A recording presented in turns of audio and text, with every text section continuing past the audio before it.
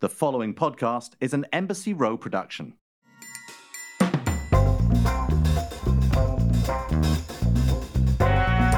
We have a podcast to do. In fact, we have the Shaken and Stirred podcast to do. The Shaken and Stirred show. Welcome back. I'm Nigel Barker in New York. My co-host Tom Astor has his mouth full of food, which is not shocking, not surprising. Normally it's a drink, but I think he actually needs to eat something today. Tommy boy, how are you? I know. Yeah. It's alternating. Food, drink. Food, drink, food, drink. Yeah. Whatever. No weather update this week? Weather. The English weather. We have weather and a climate. The weather has been so sort of crap for about 2 weeks. We're in the middle of July, and tomorrow it's breaking. Tomorrow we have we're so excited. We've got like a week of 25 degrees Celsius. I don't know what that is in Fahrenheit, and sunshine. And we're just beside ourselves with joy and excitement. Well, after what England just did in the football and the soccer, I think you need a little break in the weather, to say the very least. I, thank God, can't stand football or soccer and didn't watch it and couldn't care less. Well, there you go. There you have it. What are you drinking on that note?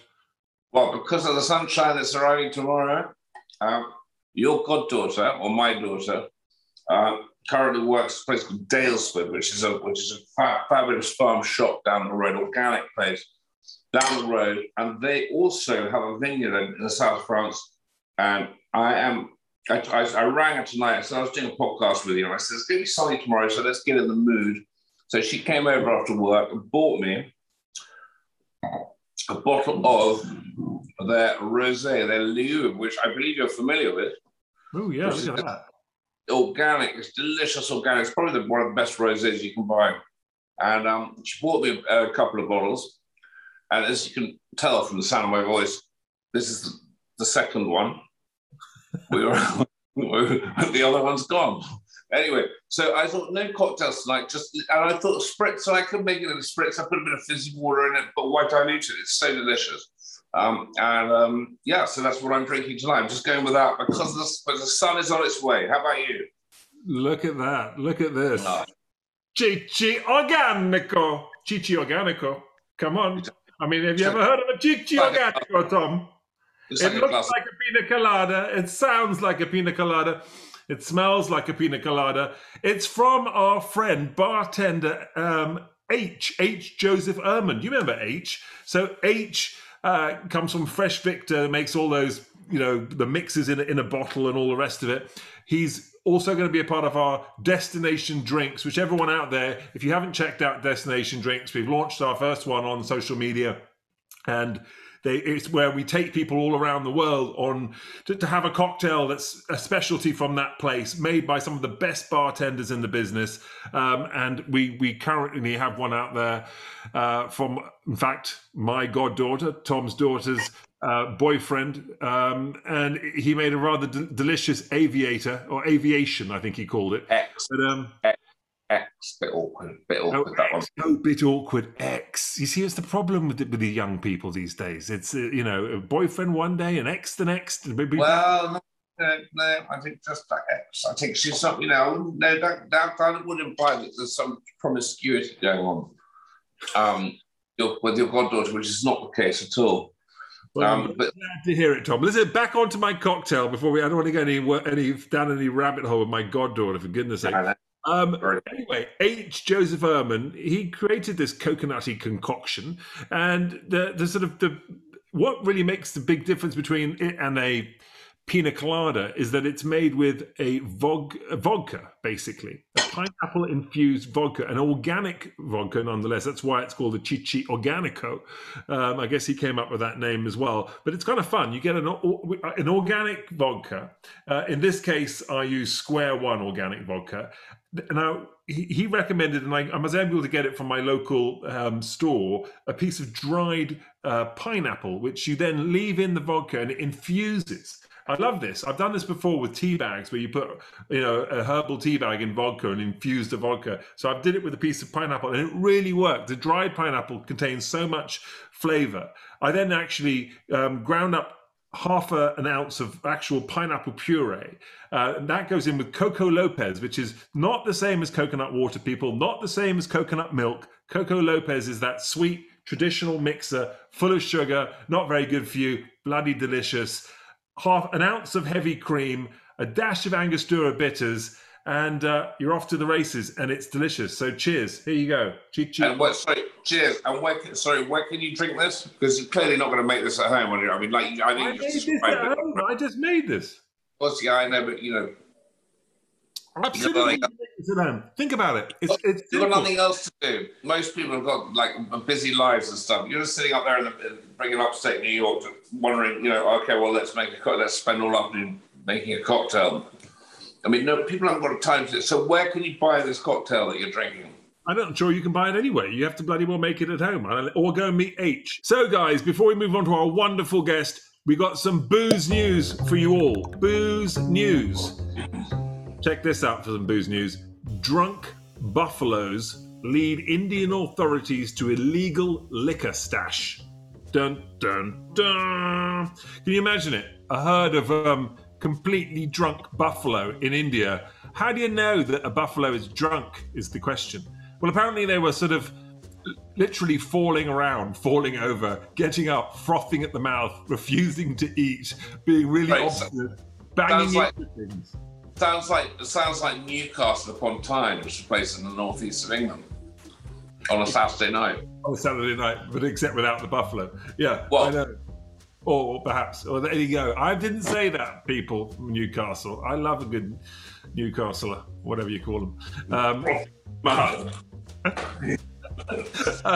Anyway, you know, the police, ironically, went to have a look at where these buffalo had come from. They belonged to these farmers, and it turns out that they had an illegal stash of whiskey and rum and vodka and other flavored spirits basically underneath the water troughs. They were keeping them, and several of them had broken and got into the water of the buffalo. The buffalo then consumed the alcoholic water, got absolutely pissed, and ran around the town, you know, causing havoc, which drew their attention and led to these gentlemen, three brothers, all getting arrested. And you know, the word on the street is the buffaloes are, having slept it off, are fine, yet the three brothers are going to be feeling the ramifications of this particular adventure for many years to come, because it's illegal to traffic alcohol in this part of India. So there you have it, people. Booze news. Our guest today is a British model, an actress, singer, dancer, whom I first met during Cycle 18 of America's Next Top Model. That's right, people, all stars. This is the very first guest on the Shaken and Stirred show. He has been a contestant on America's Next Top Model. I've never had anybody. You are the very first, which is pretty important. And by the way, Cycle 18 was also my last cycle. So this particular guest is also responsible for the demise of my entire career, which might be the reason why she's the first person on, but she's on nonetheless. Hey, it's so exciting to have Sophie Sumner. Sophie, how are you? I don't know how to answer that. That wave of an intro that went up and down. But I'm so good. How are you guys? Fantastic. It's so good to see you, Sophie. And I'm joking apart. Obviously, you know, that's such a long time ago, 2012. What an extraordinary... We're going to get to that. But before we get there, what are you drinking right now? I know I just had a look at it, but what is it? Oh my gosh, it is so exotic. It is a whiskey glass filled with Coke and a pink umbrella. And guys, we're talking Coca-Cola. I know she's a model. I know she comes from the fashion business, but it's not what you think, because we know this is a podcast and you can't necessarily see. It is just straight up Coca-Cola. It came out of a red can. I saw it. I got all fancy though with the umbrella. I thought that was a nice touch. Sophie found some umbrellas underneath her sofa. Don't ask any questions, but you know, she lives the fast life, clearly. Sophie, where are you right now? I'm in Manhattan. I'm in New York. Lovely. Is this your apartment? Where are you in? You have this sort of very colourful background with big leaves. It's pink, and there's a mannequin half body next to you. What is this? I do. So actually, funny you ask. I host for Amazon. I do live streams at Amazon, and I've got a few on this week, and I finally got around to building a studio in my apartment. So I'm actually super impressed that I managed to build this and put this together. And this isn't even, so this backdrop is kind of banana leaves and pink. It's kind of like Beverly Hills Hotel-esque vibes I was going for. But it's not even taped up. I hung it. I got command strips and hung, like, this is very exciting. Did you come up with the concept? I mean, are you start to finish? Is that your idea? Are you the art director? Yes, I did this all. That's great. It looks wonderful. It's very good. I was the handyman. I was the designer. Do you remember Changing Rooms? I was like Lawrence Lewin Bowen, whatever his name was in Changing Rooms. You were all of them. Most Americans listening to this won't actually conjure up the image that I just conjured up, which is they should definitely, if you are in America and you haven't, you must Google him. He was quite a character on British television. Yeah. Sophie, did you light it as well? Did you light the set? You're incredibly well lit. Yes, I'm so glad you said that. I'm going tomorrow to interview Diane von Furstenberg. So I was like, oh my gosh, I have to have something that's like lit up really well. The only problem is that I have air conditioning that's very loud, and it is really hot in New York at the moment, and these lights are really hot. So I might actually, considering this is a podcast, turn the lights off. Start melting. So interesting you should say that, because I can actually see that you're beginning to get a little shiny on your cheeks and your forehead and you know, everyone out there's a funny story, America's Next Top Model story. And Sophie, I'm not sure if you remember this or whether it affected you specifically, but you know, on Top Model, we would shoot all over the world, right? So, and all over these crazy locations. Well, it would get bloody hot in the studios because a lot of the time we weren't in studios. We were in rooms, houses, apartments, or whatever, like hotels, fancy locations, but they weren't sound stages. So we'd have to actually turn the air conditioning off, which is what Sophie just talked about, because of it would affect the audio. So the hot lights would be so crazy. So for all of you that saw us sitting there at the desks, half the time we were sitting behind that panel, we were wearing suits and smart clothes from the waist up, but from the waist down, sometimes we were wearing as little as our underwear and flip-flops. So it was like business on top and party on the bottom. And no one had any idea. No one on the... No, you weren't. Are you joking? No, I'm not joking. You were all sat there pantless when you were judging. Oftentimes pantless. So now you have a completely different vision of the judges on America's Next Top Model sitting there where... down below, not always, but occasionally in certain destinations, it was known when it would happen, where people were like, I can't do this anymore. And we were just like, literally, it was like the fashion mullet. It was business on top and party on the bottom. Nigel, I would go into those judging things, and we would be absolutely terrified. We would, first of all, I'd love to know, because we would wait in the waiting room for like 4 hours before we got to judging, which I always wonder what the judges were doing in this time where the judging rooms were like quite elaborate and beautiful sets. And then the room we waited in was like, there's about 4 chairs, 13 girls. I mean, it sounds like some sort of brutal torture. I mean, you know, obviously I don't know.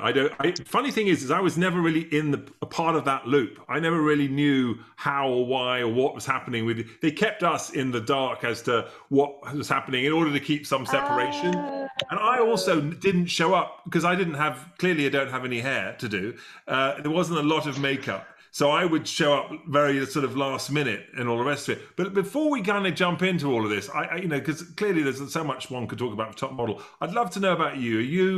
You come from Oxford. By the way, Tom, you're in Oxford right now. This is where Not Tom far away. Chipping Norton. Oh my gosh, I know Chipping Norton so well. Yeah. I'm Woodstock. Yeah, there we go. So, I'm near Chipping Norton. I'm in Churchill. Yeah, I'm about 10 minutes away from Woodstock, as you speak. And I'm in Woodstock. Woodstock. No, you're not. The other Woodstock. Oh, you're New York Woodstock. Yeah. I am at Churchill, exactly in Oxfordshire, not far away from where you come from, right? Oh, that's so close. Oh, that makes me feel so nice. I mean, I haven't been home in like a year and a half, and so that's really nice. It feels like a little hug. Does that make you homesick or relieved?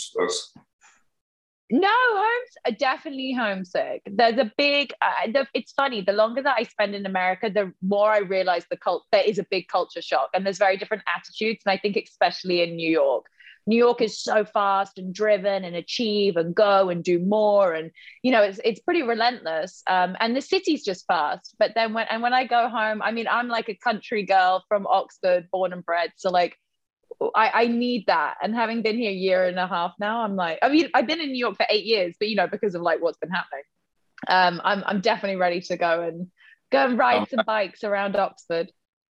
I know, and you know that thing, that English thing, it's been atrocious. It's been kind of overcast, slightly raining for the last 2 weeks, and we're in the middle of July now, where everyone's a bit like, you know, come on, it's like English summer. But tomorrow, this is why I'm drinking rosé. Tomorrow, the sun is coming out. There's got at least 6 days of like 25 degrees of sunshine. You know, one of those English summer moments where you're just like, okay, all right, you know. That's it. That probably might be you never know. It might be the summer, you know? Might be the whole thing. But and everyone runs outside for 3 seconds and everyone freezes and they're like, done! And then it goes again. Everyone gets pink. Yeah, exactly. Take us back. Sophie, take us back. What was go all the way back. I mean, you say you're from Oxford. Were you born there? What was it like for you? What was a little Sophie? What were you know, I was just curious to know how you grew up and in what kind of circumstance. Oh, little Soph was super, super lucky. I was born in Oxford. I grew up in Oxford. I went to a very, very precious little primary school where they taught you how to sew and cook, and, you know, everything was hunky-dory and nothing went wrong. But it was a beautiful, beautiful school. And I grew up with guinea pigs and hamsters, and I had a little pony. Like, I was a very, very happy child. Actually, I had 14 hamsters. I had quite a few hamsters. I also had, I probably shouldn't say this, it makes me sound extremely kind of bratty and entitled, but I had 14 nannies, which were from all different, it was amazing. We had like live-in au pairs from Australia and Germany. So my parents were both working. My dad's a television director and my mum, they both work at the BBC. And, well, they met at the BBC in news, when like news at Channel 4 was like, BBC News at 10 was like a big thing and stuff. And so where was I going with that? Yeah, I had 14 nannies. 14 nannies, might have been a few less hamsters actually, but it was great. So I had all these, you know, I learned from so many different nationalities and cultures growing up, which was great because I have 2 half sisters, but they're 14 years older. So I was kind of like a very weird, in my family, I was like one of a kind. So I was always hanging out with older people. Why 14? I mean, I grew up with, I had a nanny as well and all the rest of it. And in fact, Tom's nickname for my wife is in fact Nanny. It's a whole other story. But, you know, you grew up with 14. Why was that? Because they couldn't stand working with you or dealing with you? What was the turnover about? I was a super chill kid. My parents used to take me to the pub.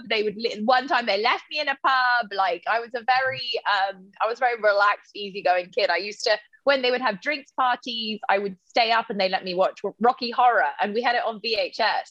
And I got right to the middle bit where they then put it away from me because it's when that like strange sex scene happened.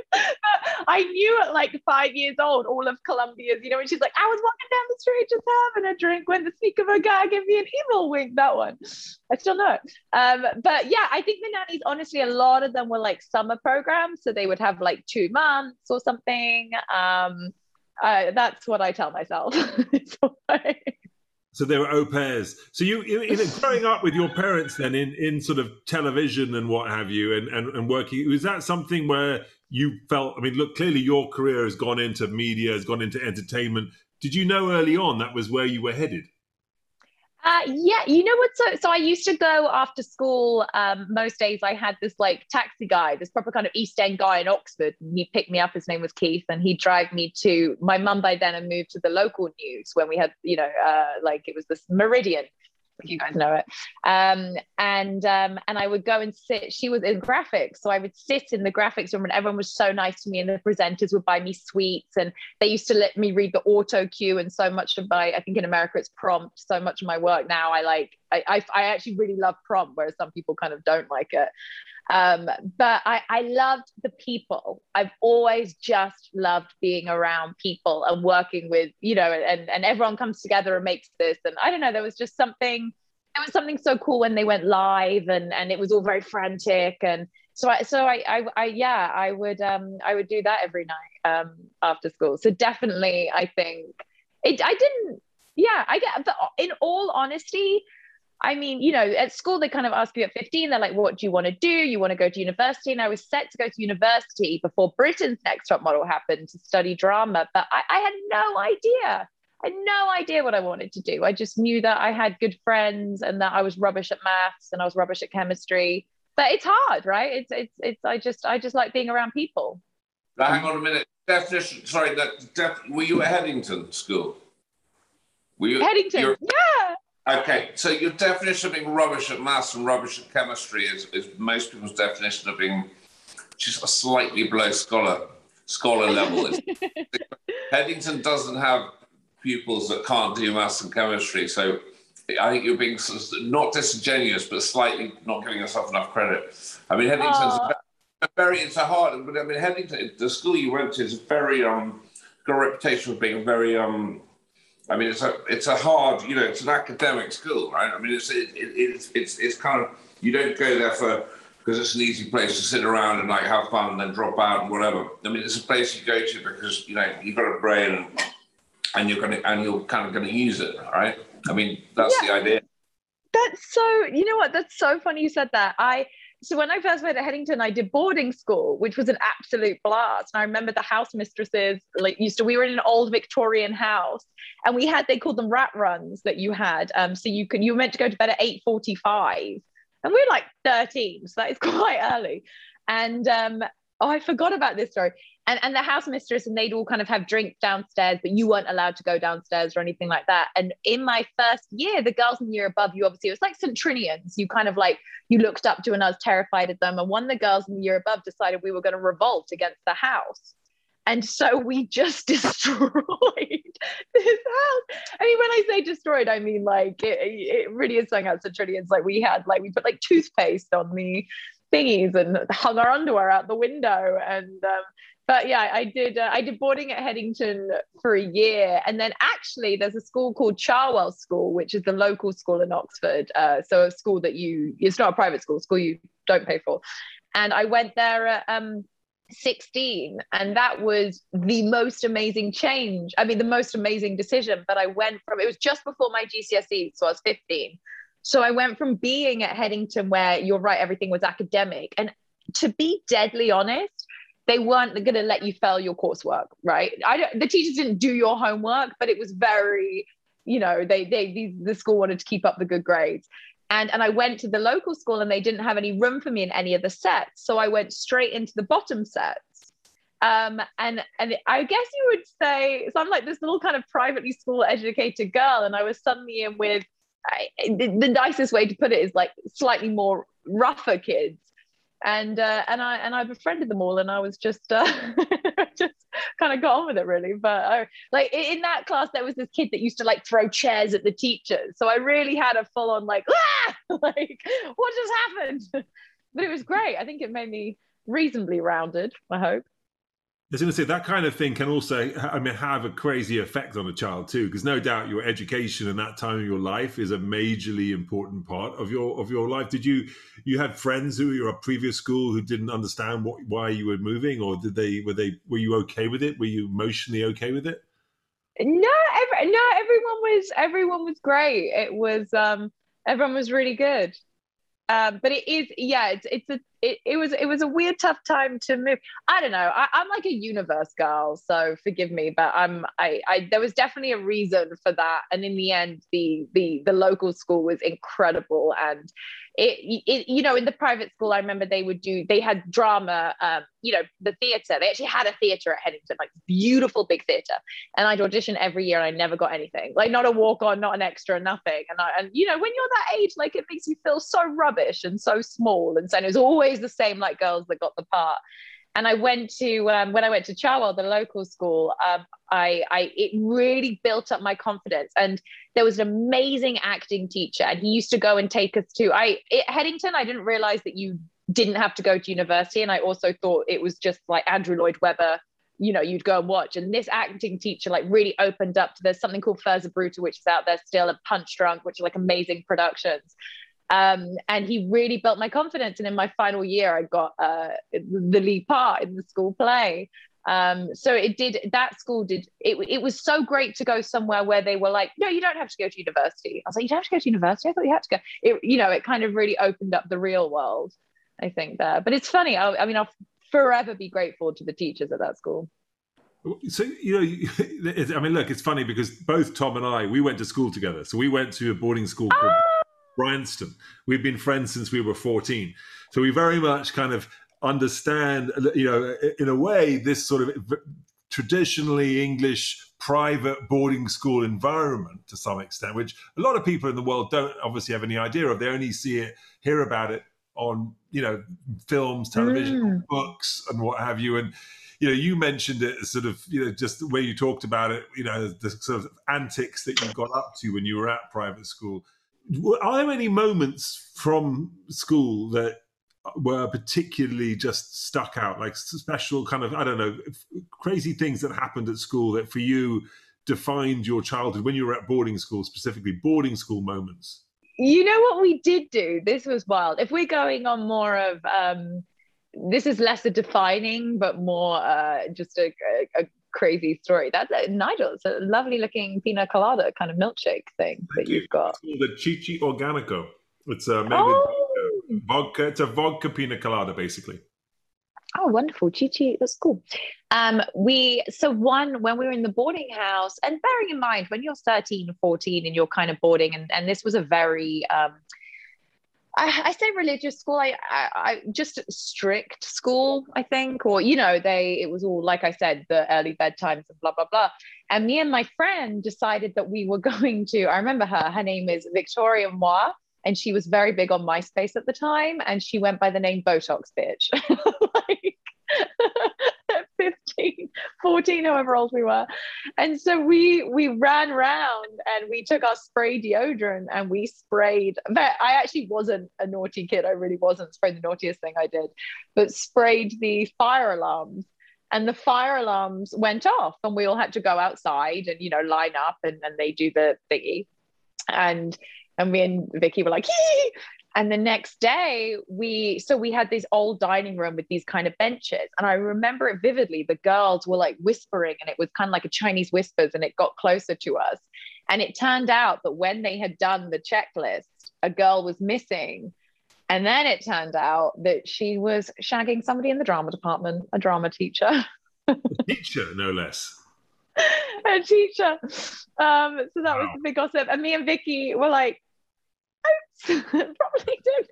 Just we uncovered that one. So whoops-a-daisies, moving on. Whoops-a-daisy. Did she have to leave the school? Was she expelled for that? It was right before GCSE, so she was 16, which was a big thing, obviously. But she wasn't invited back for sixth form, and he also wasn't invited back. I tell you what we did do as well. This was really silly. We had Baby G watches. They were these kind of, I think they're still around, these, I'd say, cool watches, which came in different colors, and then they lit up and had a running man. Do you remember these watches, Baby G? Yeah, I do actually. Yeah. So we all set our alarms in our biology class because we had quite a good looking teacher at the same time. And when that happened, everyone in the class, all our Baby Gs went off and we all dropped a pencil. And then 30 seconds later, it went off again. And we all took off our sweaters and just did this stupid thing to this poor, looking back, he was probably 25 or 26, this guy. But we thought you flashed him, or you? What? No, we had a school uniform which was like a V-neck with a dark blue V-neck with a light blue button-up underneath, and we just took off the V-neck, so it was nothing, crazy. I just retelling the story. I just realized how odd we were, possibly quite bored, really. Yeah, I mean school is full of those sort of crazy things that you do, the wildest and the weirdest of things, especially at the boarding schools. I mean, I don't know. I think I probably have just literally hundreds of stories like that. What's that, Tom? I said, especially in the library, Nige. In the library. Yes. What did you do? what didn't I do in the library? I don't know. I mean, you know, I wasn't there necessarily reading very much in the library. You know, Oh, nice. Come on, nice. Come on, out with it. We've already said what happens in the library. We've been down this on another podcast. Essentially, you know, I punched my library card a few times in the library. What they call it? You know. Is that what it's called? Punch my library card. Oh dear. Yeah, what do you do with the library card? I mean, there you go. But I was going to tell a different story, actually, Tom. But anyway, that's fine. Now you go down that particular rabbit hole, trying to embarrass me. You see, we do this. We go back and forth. You know, it's British banter. It is. You know, we had a kid at school who was terrified of spiders, and I used to work. I used to have a hobby. One of my hobbies was the reptile club. So I used to love, I still do, I love animals. And we had all these crazy snakes and pythons and tarantulas and all that kind of stuff. And this one kid was a bit of a bully, but he was scared of tarantulas. And he was bullying this other kid in our dorm. And we decided actually one way we could sort of stop this was if we actually got the tarantula, because the tarantula will remove itself from the body and leave a complete sort of shell of its body, exoskeleton of its body, and it's a perfect replica of the tarantula. It just has a little flap at the top, so you think it's an actual tarantula. It's not. It's just the shell, right? Like a snake shedding its skin. So we took this whole body, which was perfect, of a giant tarantula, and we put it in this guy's drawer in his desk. And in the middle of study, he just opened his drawer, and this big guy saw it, freaked out, screamed as loud and as high-pitched as you could possibly imagine, jumped up onto a chair on his desk, then wet himself and started crying. And it was way more than any of us had expected was going to happen. We all felt terrible. And at the same time, it was like this guy was like, he could no longer be the bully in the room. And it was, you know, several of us who had caused this to happen. So I've always felt really guilty about that particular moment, taking it way too far. But at the same time, that's terrible. I had no idea that was going to be the reaction. I was like, oh my God. Like, you know, just sort of like, because we were not scared at all. We had no idea that his fear was of that level of fear. We just thought he would be like, you know what I mean? It would be a scare. We had no idea that it would be that, you know.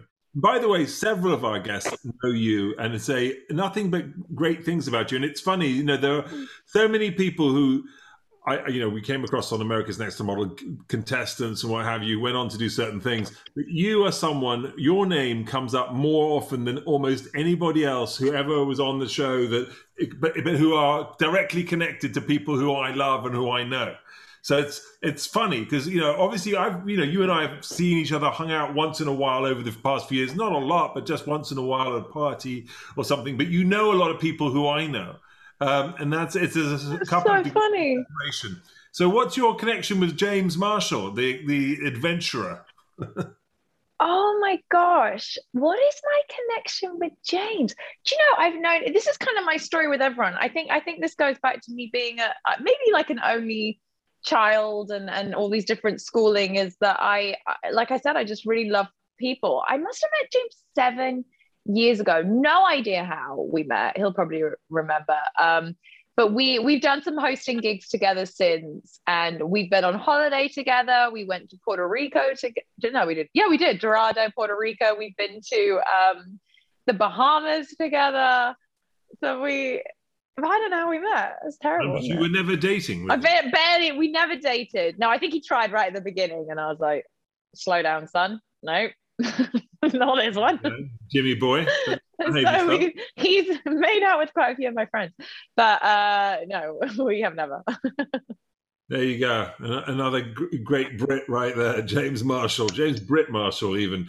I'm sorry about that, but at least you guys are still friends, so that's all good. It's great. Yeah, I texted him earlier. He was like, "Oh, that's so exciting! You're going on Nitro's." But me talks like this. He's like, "Oh, so that's great, yeah."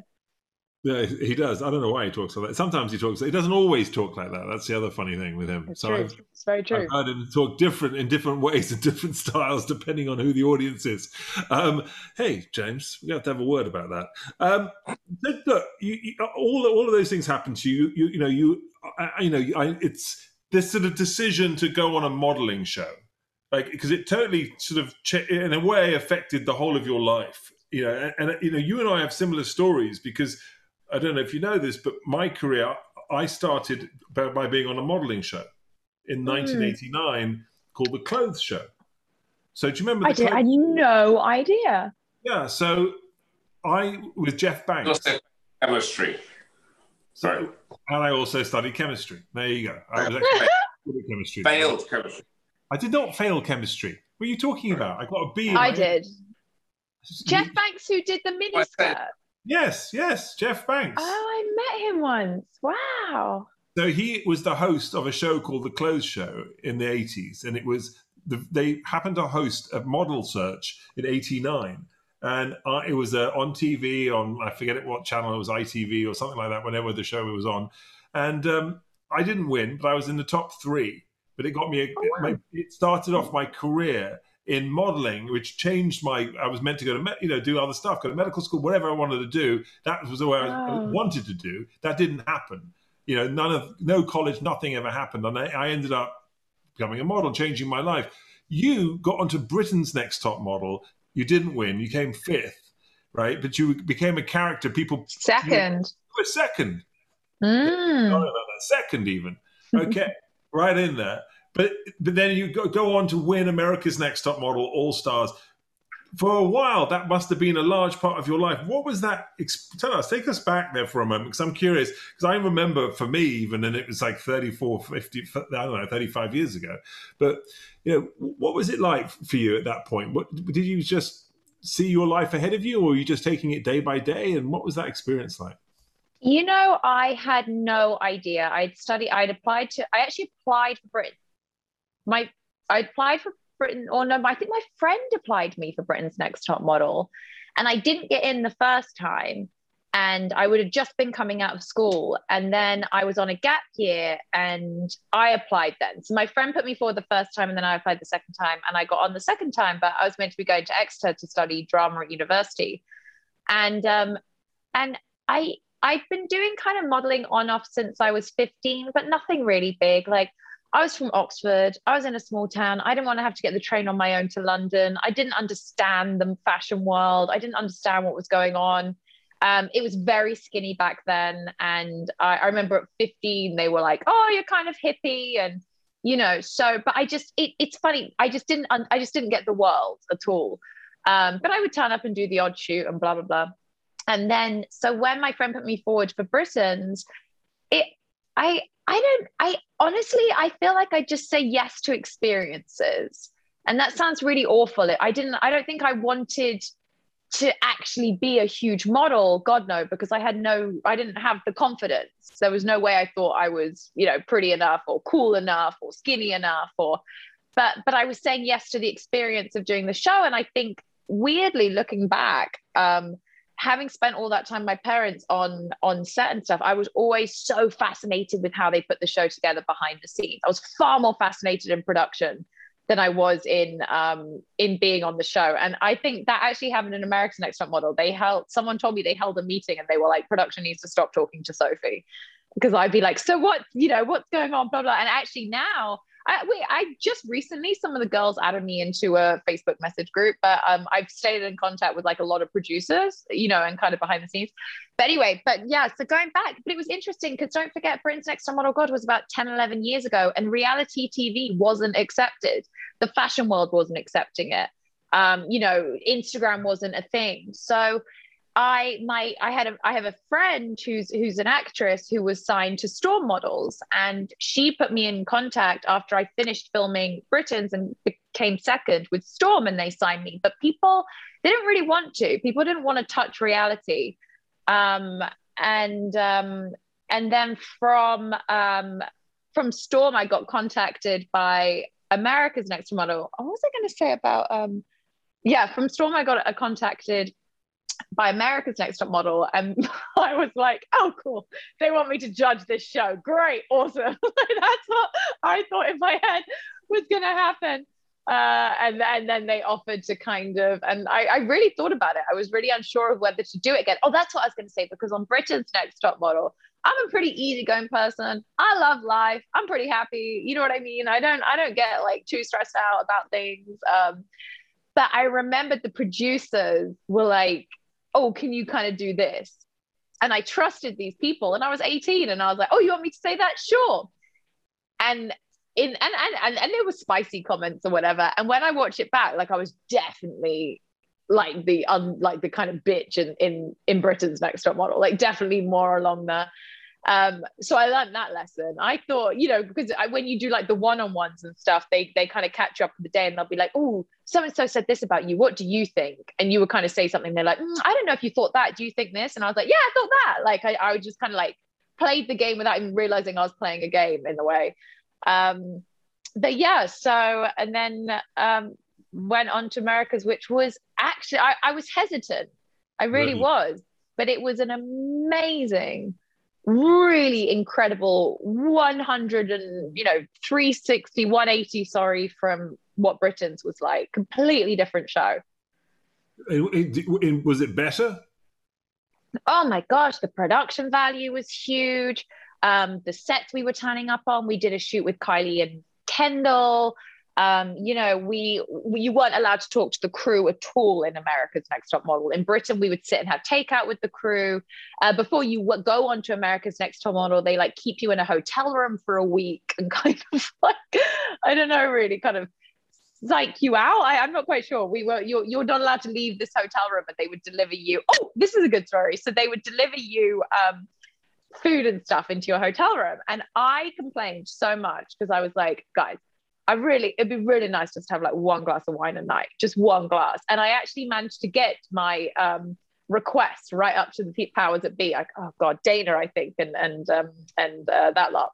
And I was like, I really need this glass of wine a night. So I was the first girl in 18 seasons with, I think they kept 100 people each time. So that's 2,000 girls who every night got walked downstairs to the hotel bar, picked up my glass of wine, and went back to bed. Wow, there you go, shaking and stirring it from the early ages of America's 21. Funny. That is so funny. Did they buy it for you? Did you have to buy it yourself? Well, that's a good point. No, I think they might. I might have got lucky on that one.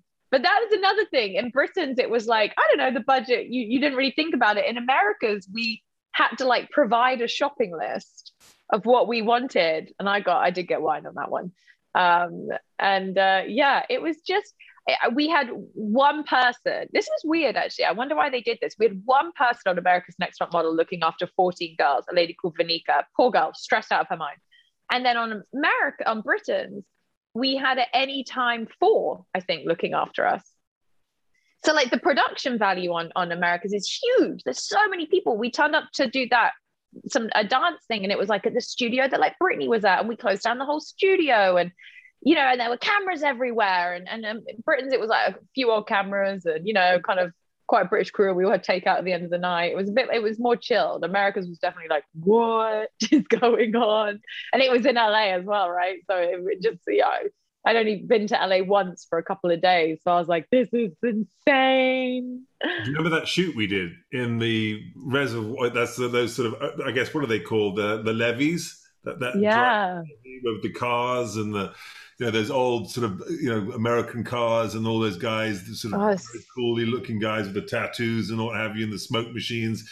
That was a lot of fun. It was always completely off the hook. I remember that. It was just, It was crazy, but I wish that I wish I could kind of do it now. Well, I don't think I would ever go back and do it. But like, I wish now, with knowing, like, this sounds very corny, but like knowing me and knowing all that, like when you're 21, 20, 18, anywhere between that, I hadn't got a clue what was going on. I didn't, it was all very, very overwhelming, and I wish I could have kind of enjoyed the photo shoots more. I think, okay, when they say like, if you've got good self-esteem and you feel good about yourself, Diane von Furstenberg, I was reading up on her quotes. It's like, you got to be your best friend. Like, you got to look after you.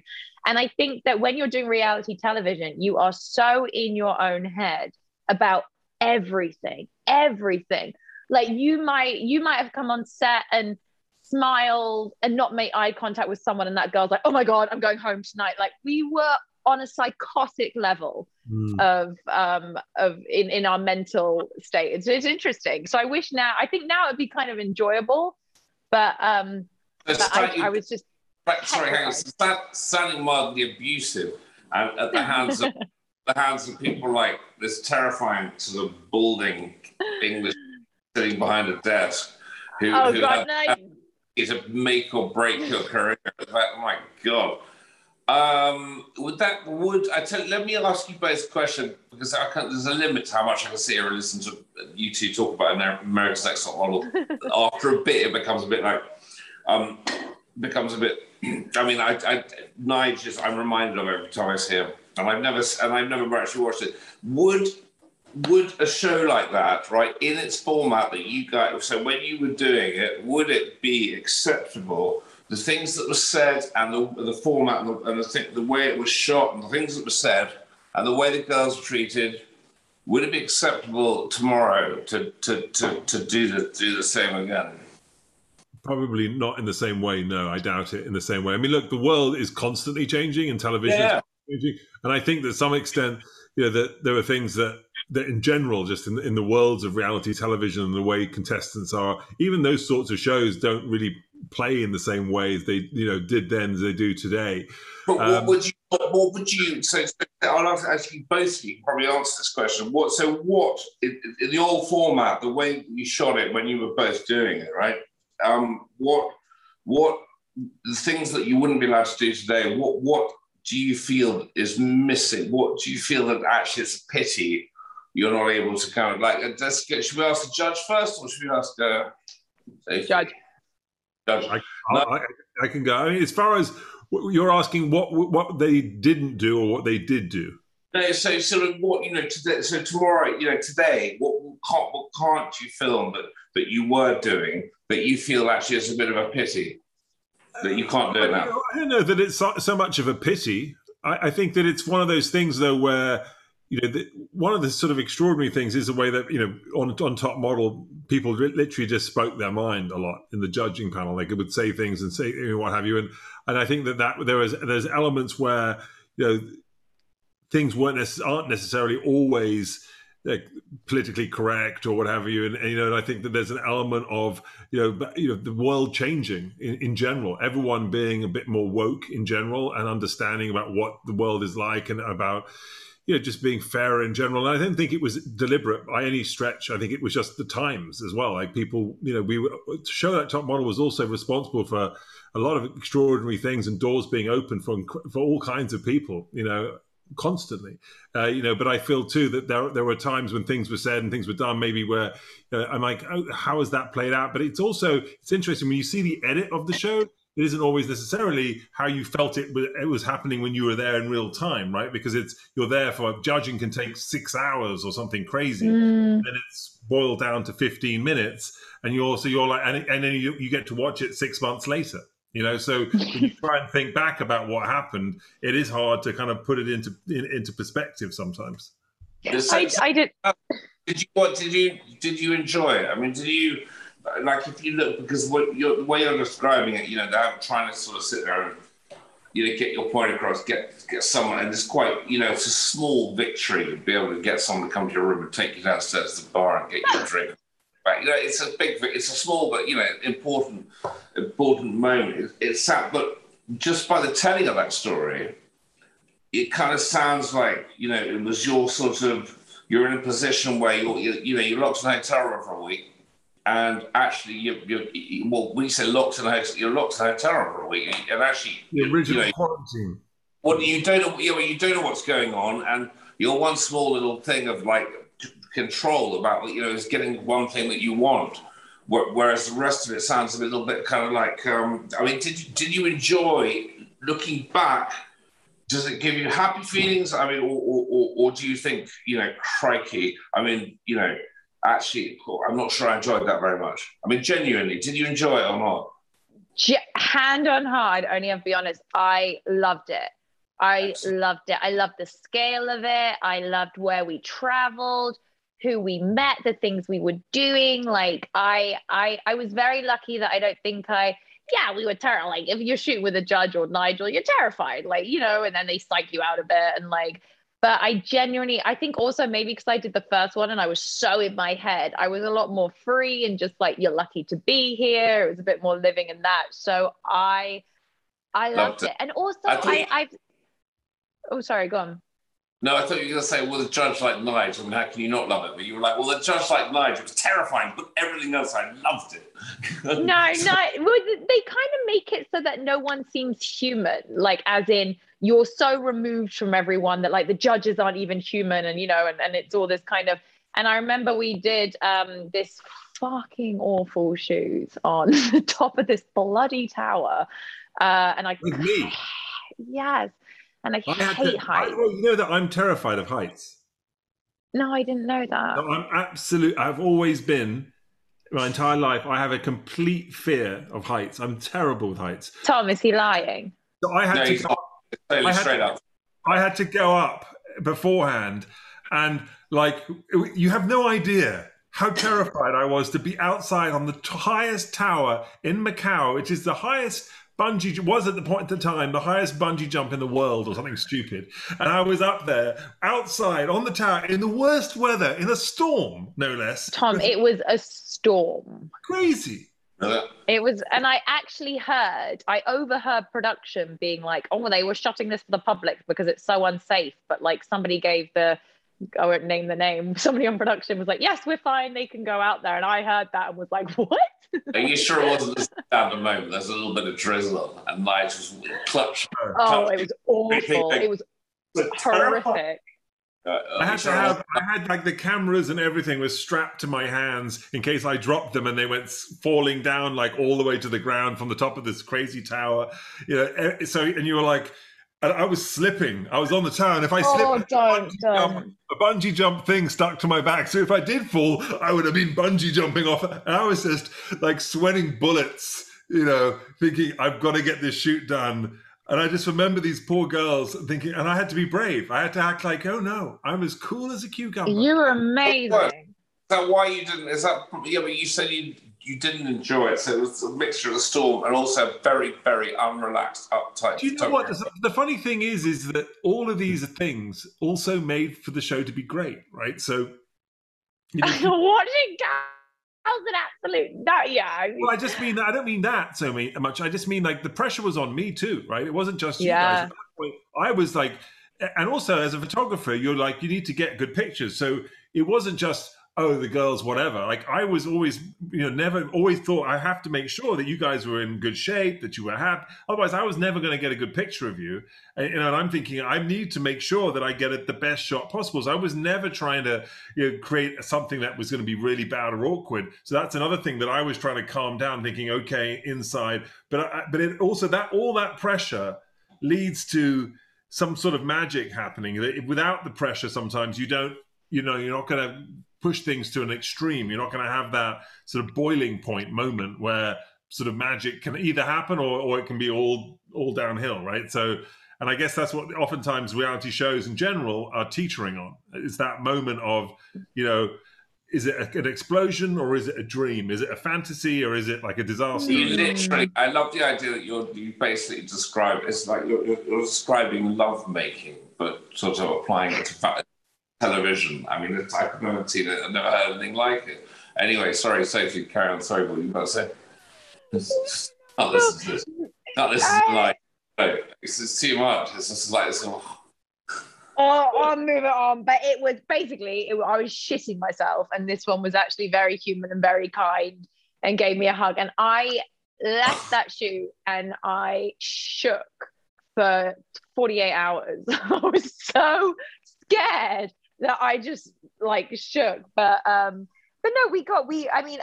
this is what I was going to say. So actually we went to Hong Kong, and that was my first time to Southeast Asia, and I just fell in love. I think that was part of the reason I loved doing the experience so much. I just thought Asia's the coolest. I was so lucky. Like afterwards I had a travel show out there. I've been back so many times, but I really have a thing for Asia. So the traveling wise as well, like, and some of these girls on the show one of them didn't even have a bloody passport.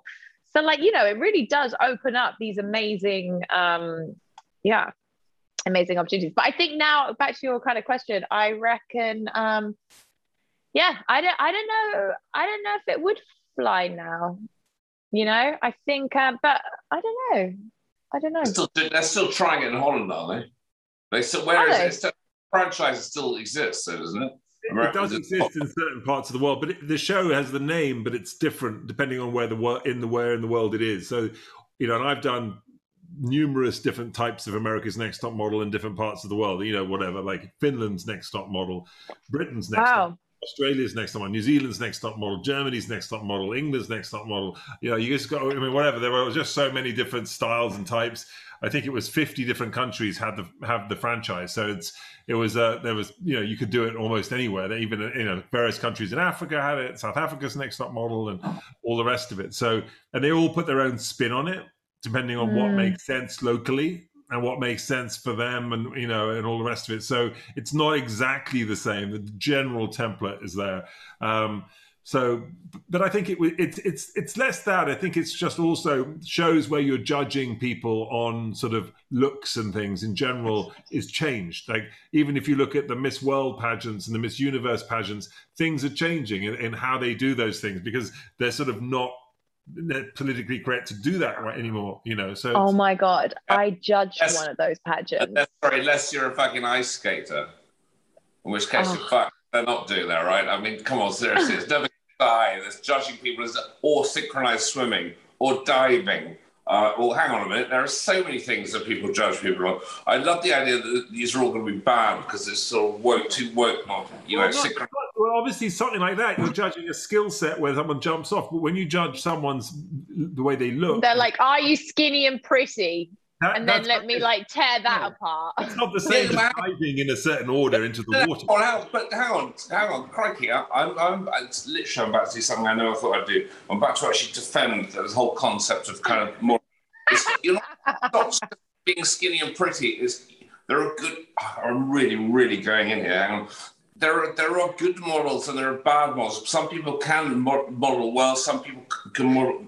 Aren't so good, you know, and it's. I wouldn't go so far as maybe, I don't know, Nigel might contradict me calling it a skill, but there are definitely, you know, there are people who kind of, you know, Kate Moss, right, girl from South London, she's got something that works for a huge number of people. Otherwise, you know, she wouldn't have. You know, it's something that more than. Someone that you've never heard of that dropped off the thing that was in the set, you know. So it's not, you know, it's not. I don't know. I mean, you know, I literally just defended modelling, which that is a first and almost certainly last. Other than the fact that I enjoyed that. I just wanted to remain silent and hear you say all that. I'm going to take that clip and just put it on rerun. You know, he's basically been slamming my whole top model career, since we've, you know, known each other for the past. I'm never slamming it. I just didn't understand it. No, at the same time, he has a headshot of mine on his piano that he looks at every night. Plays the piano. True story. Tom, what did you say when Nigel got top model? Were you like, "What is this?" The awful thing is, I've never watched it, and I don't. I don't think. Yeah, that's fair. No, and so A and B, I probably, if I don't understand it, I'll try and ask him what it is. I've done this before with him about fashion. I've asked him questions about fashion, about photographers, and about models, and all the rest of it. And he's never been able to explain why fashion matters to me. Oh, interesting. Yeah, well, that's a different podcast. You're wearing a shirt that I gave you like a decade ago, and you wear it every episode, and you still wear it. You know why? It's got That's why buttons. It's hard to explain that fashion. Popper buttons. It's really easy. Buttons. It's very easy. It's like one of those baby grows. Do you watch, Tom? Do you watch any? Have you got any guilty pleasure TV? I don't watch television. I don't know. I don't watch. I have him as my co-host, Sophie. I have someone who has no idea who anybody is. So when I had them on the show, he has no clue, and he literally is like, "I love it. Ask any impertinent question." I watch television. I'm basically this. I'm currently watching television. My broken, cracked iPad on a kind of stand in my kitchen and I'm looking at it, and this is about the nearest I get to what you would describe as television. Tom is a tough farmer from Oxford, and that's it. You know. That's my people. They're my people. Yeah. Okay. Come see us. I just deviated from the flock for a little bit, but they're still my flock. There you go. So look, Sophie, we've had you for almost an hour here. Oh my God. I know, time has flown by. I feel like we could go down a rabbit hole and just chat away. I'm going to need another cocktail in a minute. But you're onto a whole bunch of different things. I mean, we've talked about obviously your top model career and all the rest of it, but right now you're hosting, you're on Daily Front Row. Are you an editor at Daily Front Row? What is your role there? Yeah. So do some occasional articles. I do a lot of I'll do a lot of stuff at Instagram, like interviews and stuff, and lives. But you're a great interviewer, by the way. I love your style. I've been watching your interviews, and I did Coco. You did Coco. She's fantastic. You've done lots of people. I mean, all kinds of great people. Right? And you've got Diane von Furstenberg lined up for this week or tomorrow, whatever Tim Gunn later this week as well. We got Making the Cut. Yeah, no, it's cool. You know what's funny is after I kind of flitted around after Top Model. Like in all honesty, I've flitted around a lot and did a lot of partying, a lot of going out, a lot of just so unclear of what I wanted to do. I think there was a big thing of I'm not good enough for the industry. And New York modeling, Tom, is not like Oxford. It is very worlds apart from my flock in Oxford. And I just wasn't sure that I quite fit there. So I've always kind of struggled. And it's so interesting. As I got older, things just became clearer. And I was like, okay, I'd really, I do love doing TV. Let's do more of this. These are lots of people that I've known for years. The Daily Front Row. That's my main thing, is sticking with the flock of people that I keep saying flock. Sorry, sticking with people that I know and love and want to work with. I don't, So I'm Amazon, Daily Front Row, and then during lockdown, I managed to get my confidence up, and I was like, you know what, I'm gonna give acting a go. Which is I love sets. I love film sets. And in May this year, I went up to Vermont and shot a horror film, which was really fun and really cool and super indie. And everyone collaborated together, and we all did this thing. We're working 20-hour days. I might have to start watching. I might have to go and watch something. If you tell me what it's called, I'll try and find it. Well, they're editing it right now, but when it comes out, Tom, you can come and watch it in New York. There you go. Oh yeah. I may murder people. Wow. So you weren't typecast at all.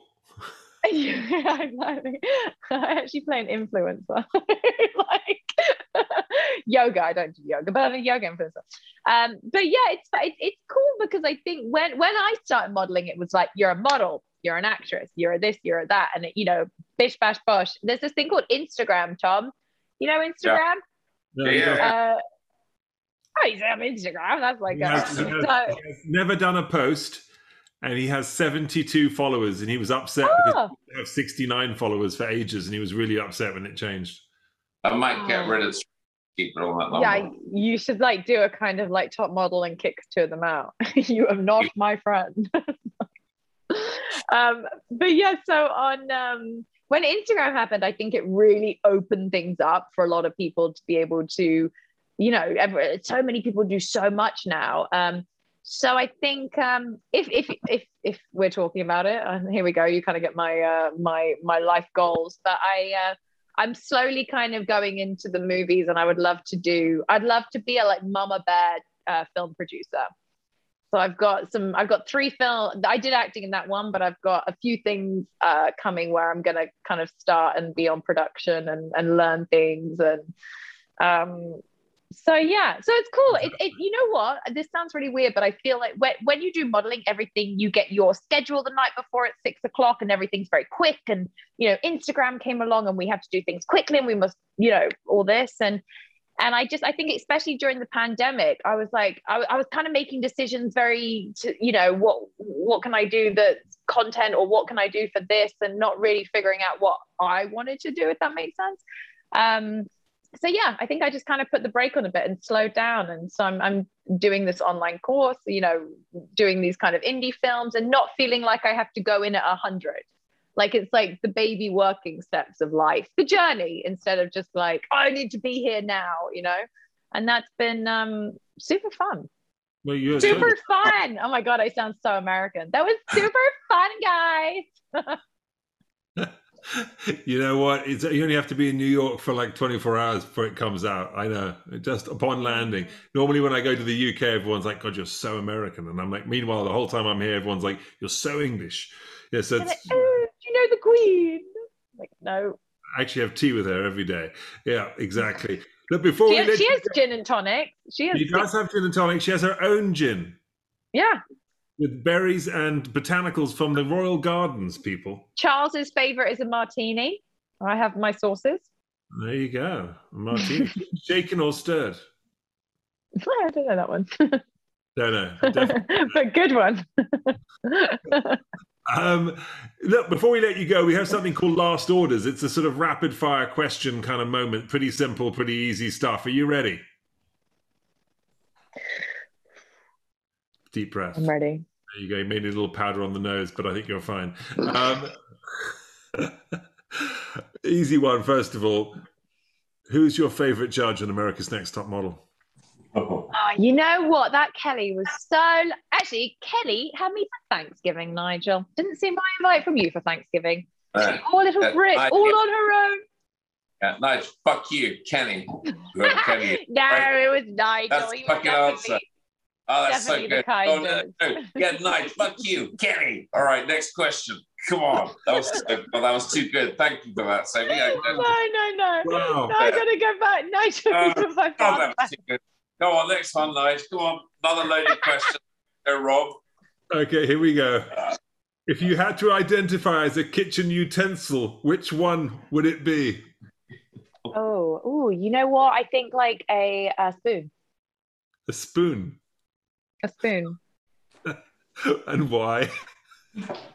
I don't know. I kind of feel I've got spoon vibes going on. I don't know. I'm kind of like spoons, like, a knife and a fork. They're quite intimidating. They're quite sharp. It's quite like, aggressive. A spoon is like you're cool, like cool chick who's like, oh, you want to put me in boiling hot water to like pop out your egg? Cool. I'll just crack open your egg for you, but no violence is necessary.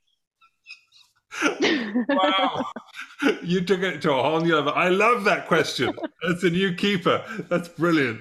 All right. What floats your boat or what gets your goat? Spoons float my boat. No, I'm joking. Floating my boat. Oh no, life in general. Happy times, good times, being outside, friend times, pub times, all those kind of things. So they're definitely my floaties. Gets my goat. Takes a lot to stress me out, actually. I don't know, when the printer gets jammed, that's kind of annoying. Good answer. Yeah. Why not? You can't ruffle her feathers, that's for sure. Okay, here's a good one for you. In the movie of your life, who would you have play you?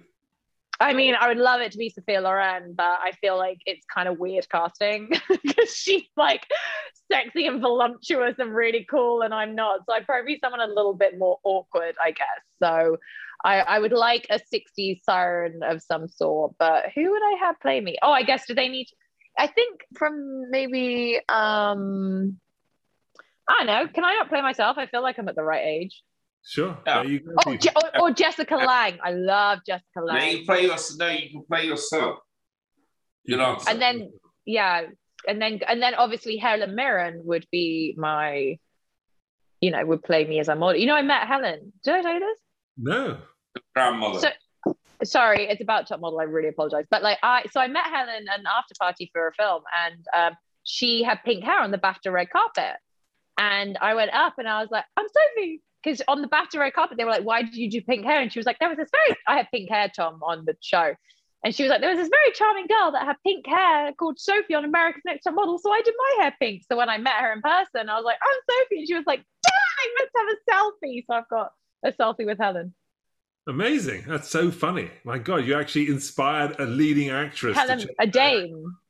A dame, no less. Amazing. That's so funny. You are in the presence of royalty, you guys.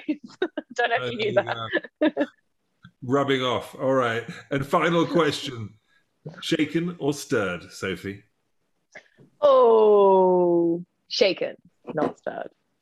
Yeah. Shaken, not stirred even. There you go. Sophie Sumner, people. America's Next Top Model, but way more, honey. My God, so much to go. We can't wait to see your film. Let us know when it's out. Do we have a name yet? Yeah, Killington. Killington, everyone. Look out for Killington. And it's at Sophie Sumner 8. What's the 8 about? Oh man, I'm really bad. I'm really bad with technology. I think it might be an Oxford thing. So I lost all my passwords, and so I have Sophie Sumner, but I can't get into it. So we're 8 now. literally edit that and don't put that out, because otherwise everybody will have your password for everything.